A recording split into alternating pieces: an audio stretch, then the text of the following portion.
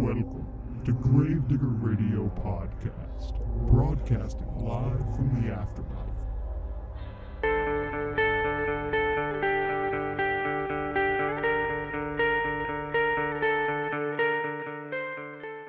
Alright guys, it's your host Zach hanging out in the studio with Jason and Anonymous Mike. At the top of the show, we got some announcements for you guys. We're going to be out at Scarefest, October 22nd through the 24th, here in Lexington, Kentucky. So come on by the booth, say hi, and buy some merchandise, and sit down with us and tell us your own scary stories.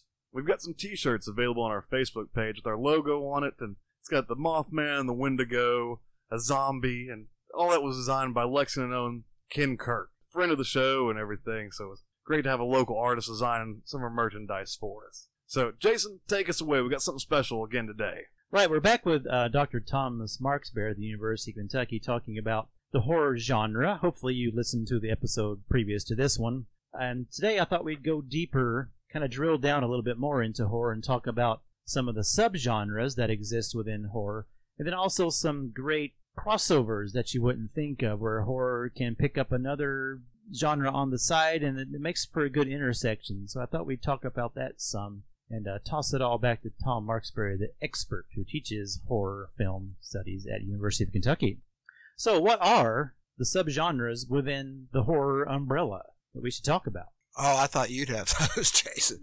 I mean, there's subgenres within subgenres, you know. It's that's the closest I'll ever get to botany is thinking about that. That's sort of what, the way they branch out. And of course, the idea is genre, and then subgenre between that. And the other concept you want to think about is, which I think you alluded to, I would call a hybrid genre, which is when you weld a couple of things together. I guess the low-hanging fruit would be the slasher films. Not a lot of thought involved in these, just gore, blood splattered across the screen. Oh, now wait a minute. I want to dive into botany horror. There's a whole book on vegetable horror that's pretty interesting. It goes back to Gowan and the Green Knight in 1600. Oh. And more recently, The Happening. Yeah, God. I hate that movie so much. I'll tell you, the best book I ever read about plant horror is called Scott's The Ruins. Oh, yeah. And The Ruins could have been one of the great films ever. I couldn't recommend the novel more. And they made just immediately bought up the rights. I think Ben Stiller bought the rights, and they made this nothing movie out of it. Went straight to video with a bunch of TV actors. Is that the one on the top of the temple? But yes, The Ruins. Crucial text. And we shouldn't forget, I don't keep up with horror literature as much as I ought to, and the same rules pertain. There's an awful lot of it. An awful lot of it's not very good. Sure. But the best of it is, I'm reading this vampire novel now called Stainless. It's just amazing, by the guy that wrote a Brand New Cherry Flavor. But sorry, back to the subgenres. You name them, I'll swing at them. No, you're fine. I was, like I said, low-hanging fruit would be slasher films, and one that you think highly of is the original Halloween, right? Yes. So did that create the slasher genre? Well, there's stuff before that. And really what I would back it up to is Psycho and a British movie that's not as well known called Peeping Tom, which is remarkably similar in some themes. Talk about reflexivity, though.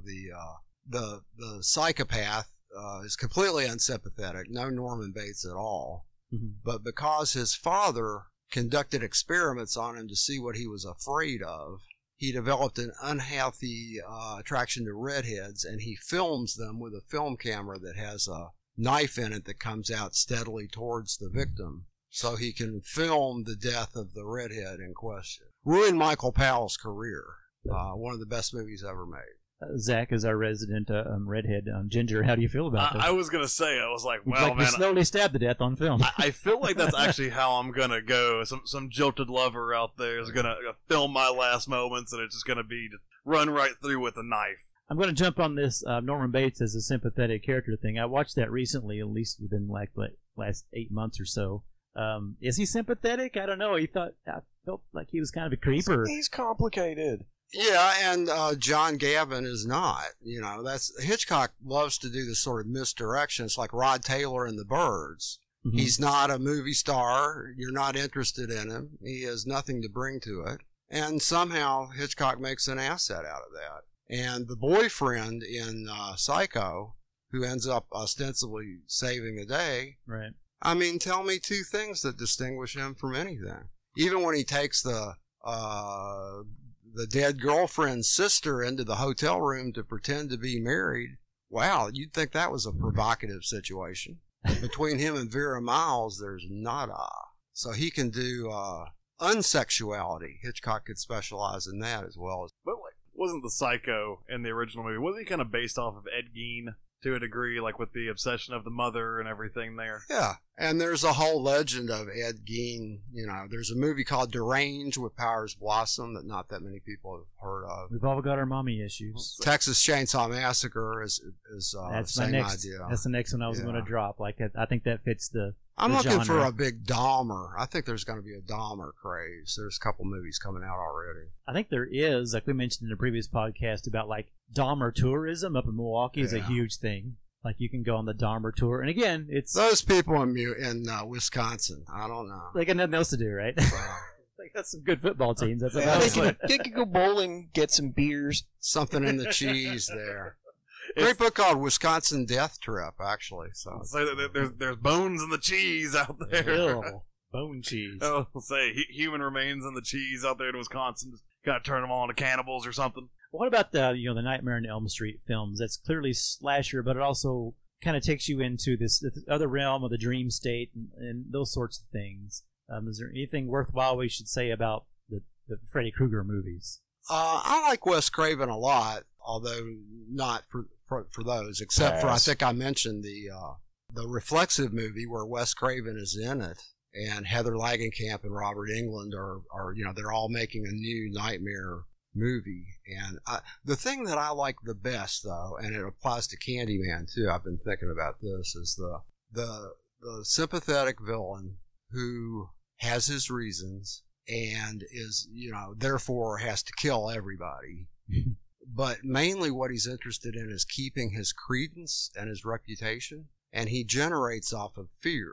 And so it's only to the extent that the people around him are afraid of him and the myth of his sinister evil continues. That's where he gets his energy. I just think that's a really cool concept, and then that's if you can deny that energy in some way, you can stop it. Wow, that's deep. Yeah, that's good. It's going to make me think. I'll be up at 3 a.m. now. Well, is urban horror, would you say, is that a subgenre we could talk about with Candyman, for example? Yeah, and you get examples of that from both extremes. So you get, it's just like comedy. It's a fish out of water. So you take people, you remove them from the environment they're familiar with, and you put them in an environment they don't know. That's every Stephen King strange little town story ever made. Mm-hmm. And it's interesting to take Texas Chainsaw Massacre. You take the kids from the city and take them out to the boonies, and so you tap into paranoia about rednecks and incest and all kinds of southern stereotypes. Or you can take people from the country into the city and let them loose. Plus every Nicholas Roeg movie ever made, who's one of my favorite directors. Man Who Fell to Earth, Performance. I guess none of them are technically horror movies except Don't Look Now, which is one of the greatest horror movies ever made in my mind. But every movie that he made, he'd take his characters and put them somewhere else where they didn't know what any of the rules were and where everything was threatening and nothing was readable. You didn't know how to interpret anything around you, and you were challenged to make all these clues add up to something. The man who fell, that was David Bowie. Yeah. Yeah. Kentuckian wrote that book, Walter Tevis. Oh, wow. Or as Avril Lavigne liked to call it, David Bowie. I want to continue down this theme of the country horror. I mean, do you think that taps into something going way, way back? We talk about a lot of like not fictional horror, but just like grim history on this podcast. We've talked about werewolves and witchcraft and all that stuff. About inside there's even going way, way back in the 1500s. The idea that the village or the town is safe, and once you wander outside of that, it's just wild country. Anything can happen. Who knows? There's all kinds of creatures or ghosts or supernatural activity out there that you should be afraid of. So do you think like modern country horror, if it's the redneck or the unsophisticated or the inbred, we're here in Kentucky, so we can talk a lot about that. Do you think that's tapping out into a more ancient fear or sense of dread that goes back centuries beyond our time now. That the country horror is really just a continuance of something that's centuries old. This idea that outside of civilization, anything can happen and it might not be good for you. Yeah, inbred, redneck, all these words. I say these words only because I is one, or I would not use them. I think we're all in this room, we're guilty. But there's another subgenre called folk horror, and a lot of it's British, but it's been Midsummer. I would definitely put into that category. Absolutely. I mentioned the Wicker Man earlier. So like The Witch. Yeah. The Witch. There's been a lot of that cropping up hither and yon lately, and it depends on this notion of something very old, and it's usually about like vegetation cycles and things like that, which kind of to me connects with Lovecraft and the sense that something here is very, very old, so old that it can't even remember what it is itself, and that it comes from the country and it comes from nature. And it's, in a weird way, that segues over into the vegetation horror thing. Oh, I can tell you some horror stories growing up in tobacco. Well, going back, though, to what you guys had said about, like, the country horror and everything, do you think, though, that kind of goes back to the innately tribalistic ways that humans are, of an us versus them mindset? And a lot of these, people that are going to see the movies are in larger city population centers, so it's easy to make the villain the outsiders, the us versus them, and to be afraid of the people that are different than you and have whole different lives. It's easy to make them the monsters because you don't know anything about them, kind of a fear of the unknown, too. And you're going to sell more tickets to people in the city that are scared of folks in the country. I like that kind of brutal Marxist analysis of the economy of the thing. I think you're probably absolutely right about that. I mean, most people that are going to see a horror movie in a theater, at least older horror movies, are probably in a city, and they probably don't know much about the people in the country, and they certainly don't know much about the South. The whole Hollywood notion of the South is larger than just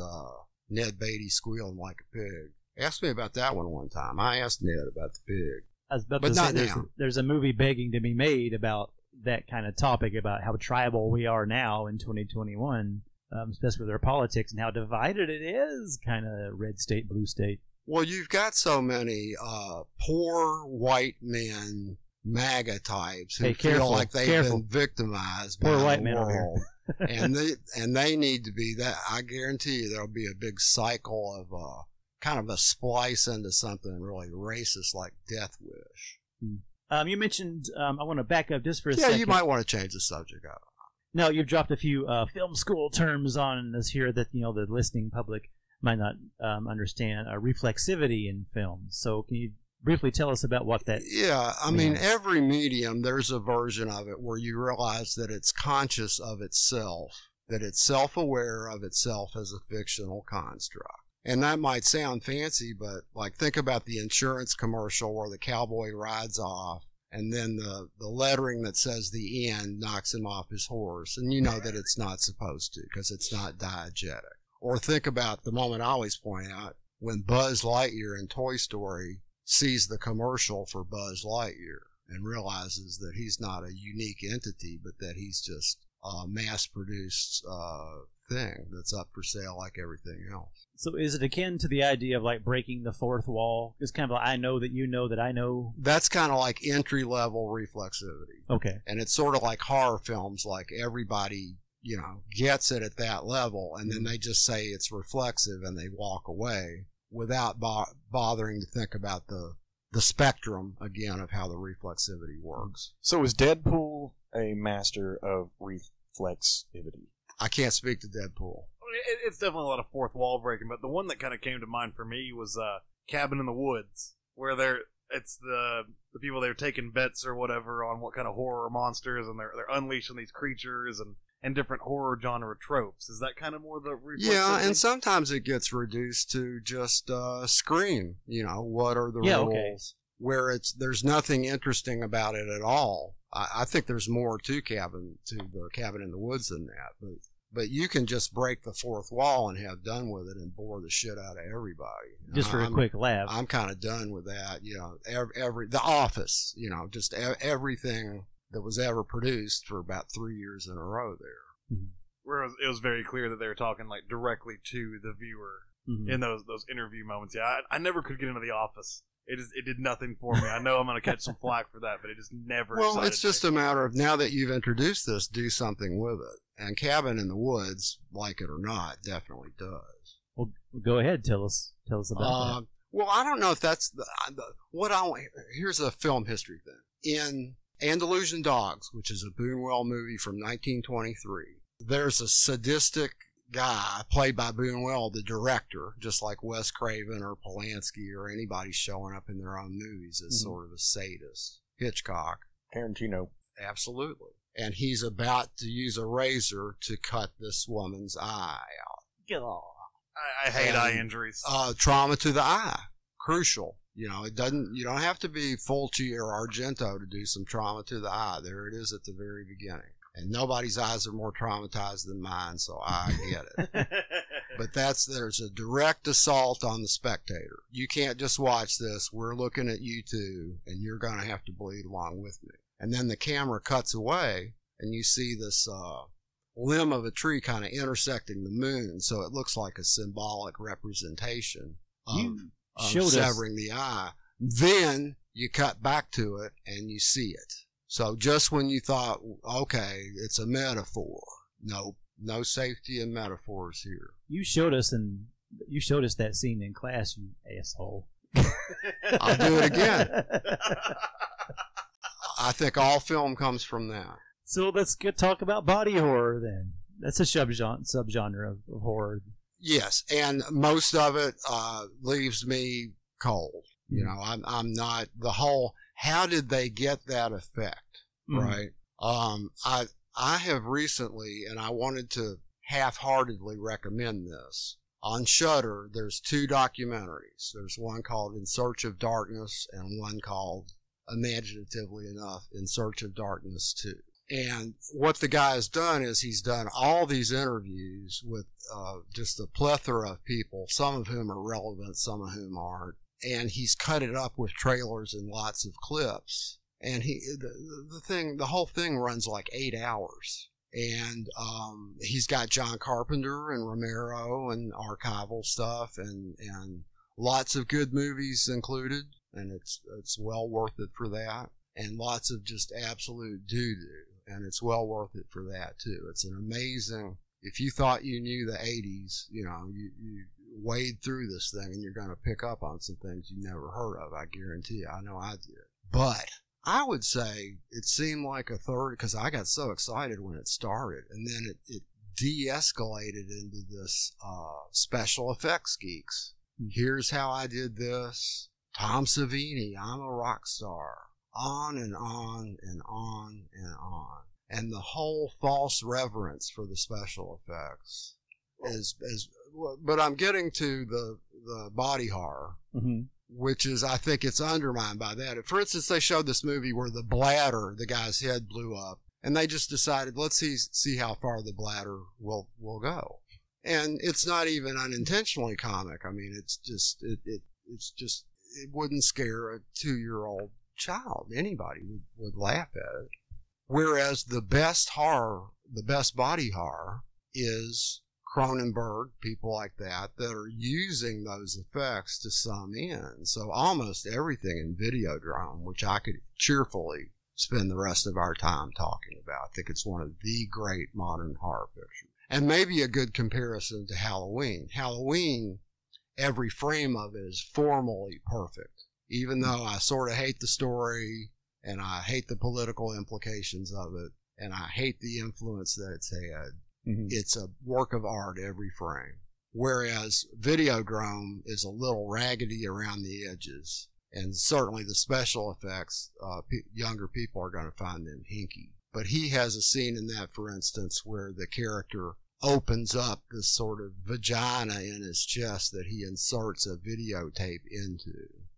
And then another one where he inserts his head into a television set that just are not just provocative, but set off a chain of associations that's well worth thinking about at some length. Wait, what were we talking about again? So that's body horror as far as I'm concerned. It almost makes you think. It's of mind horror too. That's the. I think of some of like the Cenobites from the Hellraiser series. As far as what you just described there, that's what kind of came to mind for me. I had eye surgery in Japan. I can tell you all about body horror. No painkillers. Anyway. Jesus, man. Oh, God. We got to talk about that afterwards because now I'm curious. And I'm sure the listeners don't want to hear about you getting your eyes scraped on. Or maybe they do. Well, do think about how much... what's the movie where the needles stick the guy in the eye unless he keeps looking at something? Audition? Is that Audition? There are a few of those. Is that one of the Korean? Yeah. I mean, it's Asian. I'll go that far. I haven't seen it, but I think you were talking about this yesterday, Anonymous Mike. I don't know if it was Audition or what. One of the body horror movies I really as all enjoyed. get out, oh right? yeah, it's. Yeah. But eyes are singled out, and rightly so, because that's what we're bringing into the equation. And certainly ever since Hitchcock has sort of elevated this, it's important to think about your own culpability in the action. I mean, what are you doing watching all this shit for?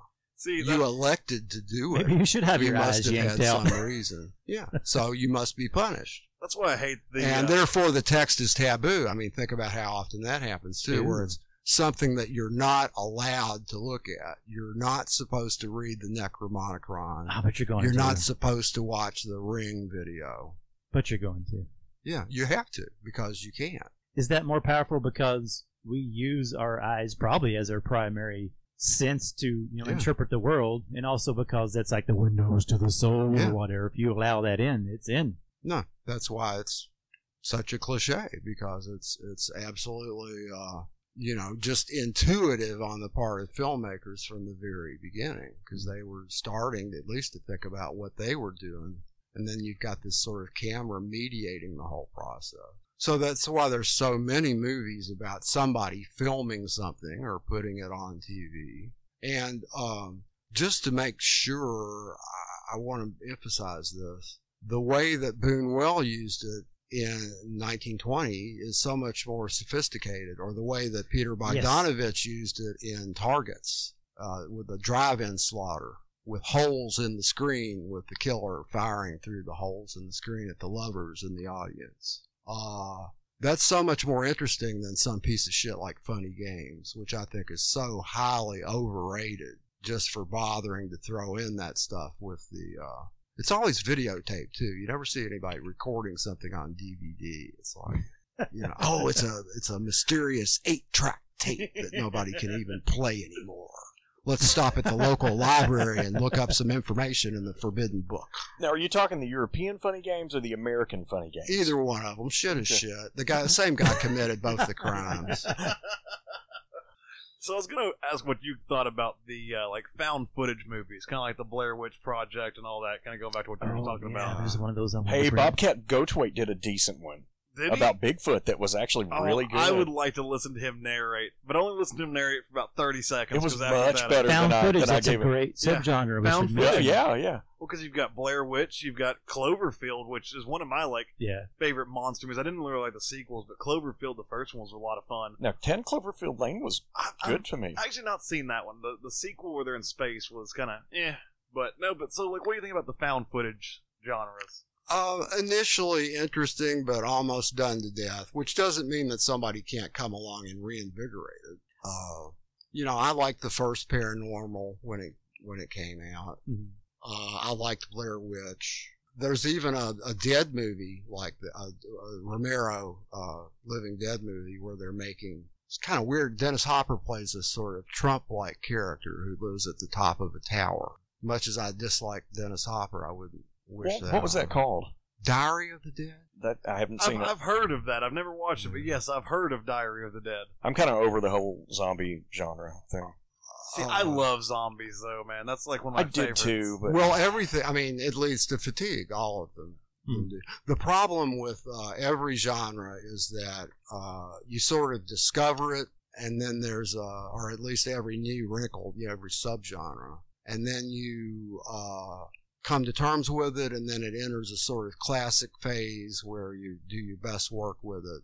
And, Night of the Living Dead was then it eventually becomes a self-parody, though. And after Frankenstein, Bride of Frankenstein, Son of Frankenstein, House of Frankenstein. Oh, okay, After yeah. when you get those are still worth looking at though. So when a you bunch say of them. reinvent, but when you get to Abbott and Costello meet Frankenstein, maybe it's time to do something new, You've and jumped then the shark. you've got to salt the earth and build it again from the ground up. so when you say reinvent, you're talking like Night of the Living Dead, of course, is fantastic for me. And then there's some garbage, and then you get this really wonderful reinvention called 28 Days Later for me that I loved, and now it's dead again to me. But then there's 29 days later, 30 days later. No, that's the problem with genre. Anything, that's what the word means. That's the problem with talking about genre is that people think it means generic, and that's not the same thing. But something gets inevitably reduced to a formula, and then if you can't do something new with the formula, you're just waist deep in the big muddy. Okay, so we got a few minutes left. Maybe talk about hybrid things that horror can pair with, and it makes a good match to produce a good film. Okay, I'm gonna just be unusually generous because I'm coming up kind of short, and maybe cut you all in on this one a little bit more. Okay. But I got one that just it's something I hadn't really thought about for today. But just offhand, Near Dark, which I think is other than having maybe the worst ending in any horror movie ever, is just about the best horror movie ever made. The whole that didn't seem realistic. Oh, that couldn't have happened. It's amazing to me how much we all come up with that, and I do too, as if we're watching these things for some kind of sustained, rigorous logic. Mm-hmm. But Near Dark is a perfect cross between kind of what I would call a redneck drive-in movie, a vampire movie, and a western. It's got aspects of all those. And Catherine Bigelow, I think what really made it so powerful and new was this sense that anything could happen, and you were working off about 4 or 5 different sets of rules which were in conflict with each other. So the Western conventions seemed to be in violation of the vampire conventions. They drove around in a camper in the daylight with blankets over the window. But the main thing it was a rural gangster outlaw couple on the run movie, which is a super specific genre. Yeah. I mean, it's like Bonnie and Clyde and gun crazy. And the end of it, when they're shooting out in the motel and they're shooting holes that are letting the light into their shabby motel room, is just shot for shot out of Bonnie and Clyde. Are there any other hybrid films that work, even though they might not seem to at first glance? Like why would horror and sci-fi work together? Well, because one hand washes the other. I mean, again, there are quote unquote sci-fi films that I think are really horror movies, like Alien, which has basically no technological premise at all, but is a haunted house movie in outer space. That may be the best example off the top of the head. And science fiction films that get really theoretically and technological lose my interest quickly. Well, I teach this movie called The Night of the Hunter a lot. Yes. And it has horror movie elements. It has film noir elements. It makes reference to cartoons like The Roadrunner. It has a Western element. It has a Western or folksy a little bit. A fairy tale quality. It has a kind of after school, Sunday school, religious special with Lillian Gish there. It's when you describe it to people, it would never be produced today, because you can't explain it in 20 words. And nobody would think that you could ever put all of those elements into the same movie. It even crossed stylistic boundaries. Absolutely. Yeah, and just the cinematography of the thing. Absolutely. It's all over the map, but it totally works as a great film. And I guess that's the point that I would like to sort of end with is that the beauty of genre is that we have this shorthand for talking about the way this stuff works. And as long as you just take it at that level, it's fine. But the danger of genre is that you start making little silos and compartments and putting things that you don't think you're interested in and trying to keep everything separate and keep it all from the beautiful sloppy mess of all of it running together. And I don't like horror movies. I mean, I don't even say I don't like musicals. I don't much like them, but I could name 10 or 20 that are just changed my life. Yeah. You've got to be Mamma open. Mia. Yeah, Mamma Mia. Back to ABBA. That's the source of all waters. I'll say at least Sweeney Todd. We got some horror in there. Come on, give me a break. Mamma Mia. Yeah, Sweeney Todd. Well, and it helps to know Hammer Films. I mean, most of the Tim Burton Depp product is really about me in my sewing room showing Horror of Dracula in 1962. Whew, that's a lot to chew on for another episode, Zach. I believe so. So, Dr. Marksberry, thank you so much for joining us for this episode. Absolutely. You guys are a national resource. And it's so much fun. Well, thank you for the Been high called compliment. a lot of things, yeah. but I don't know about that. I'll say, I think that may be the nicest thing this podcast's ever been called. But, as we're gearing up for spooky season and as we get closer to Halloween, definitely have some movie recommendations and everything coming forward. I mean, we've listed off a lot of movies here, but tune in for the next episode where we're going to really take a deep dive in some of the best horror movies, the master list from the master himself, and break things down. So thank you guys so much for joining us for this episode.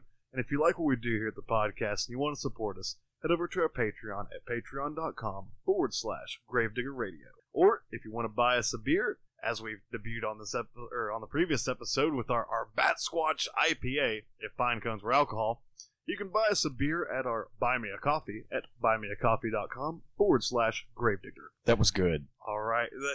Yeah, sure. Bat Squatch Rogue. Yeah, you know what, Mike? I'm glad That was you got your good. endorsement. It was I wouldn't kick it out of bed. it was a drink. I'll say that much about it. Well, guys, tune in next time for another spooky tale.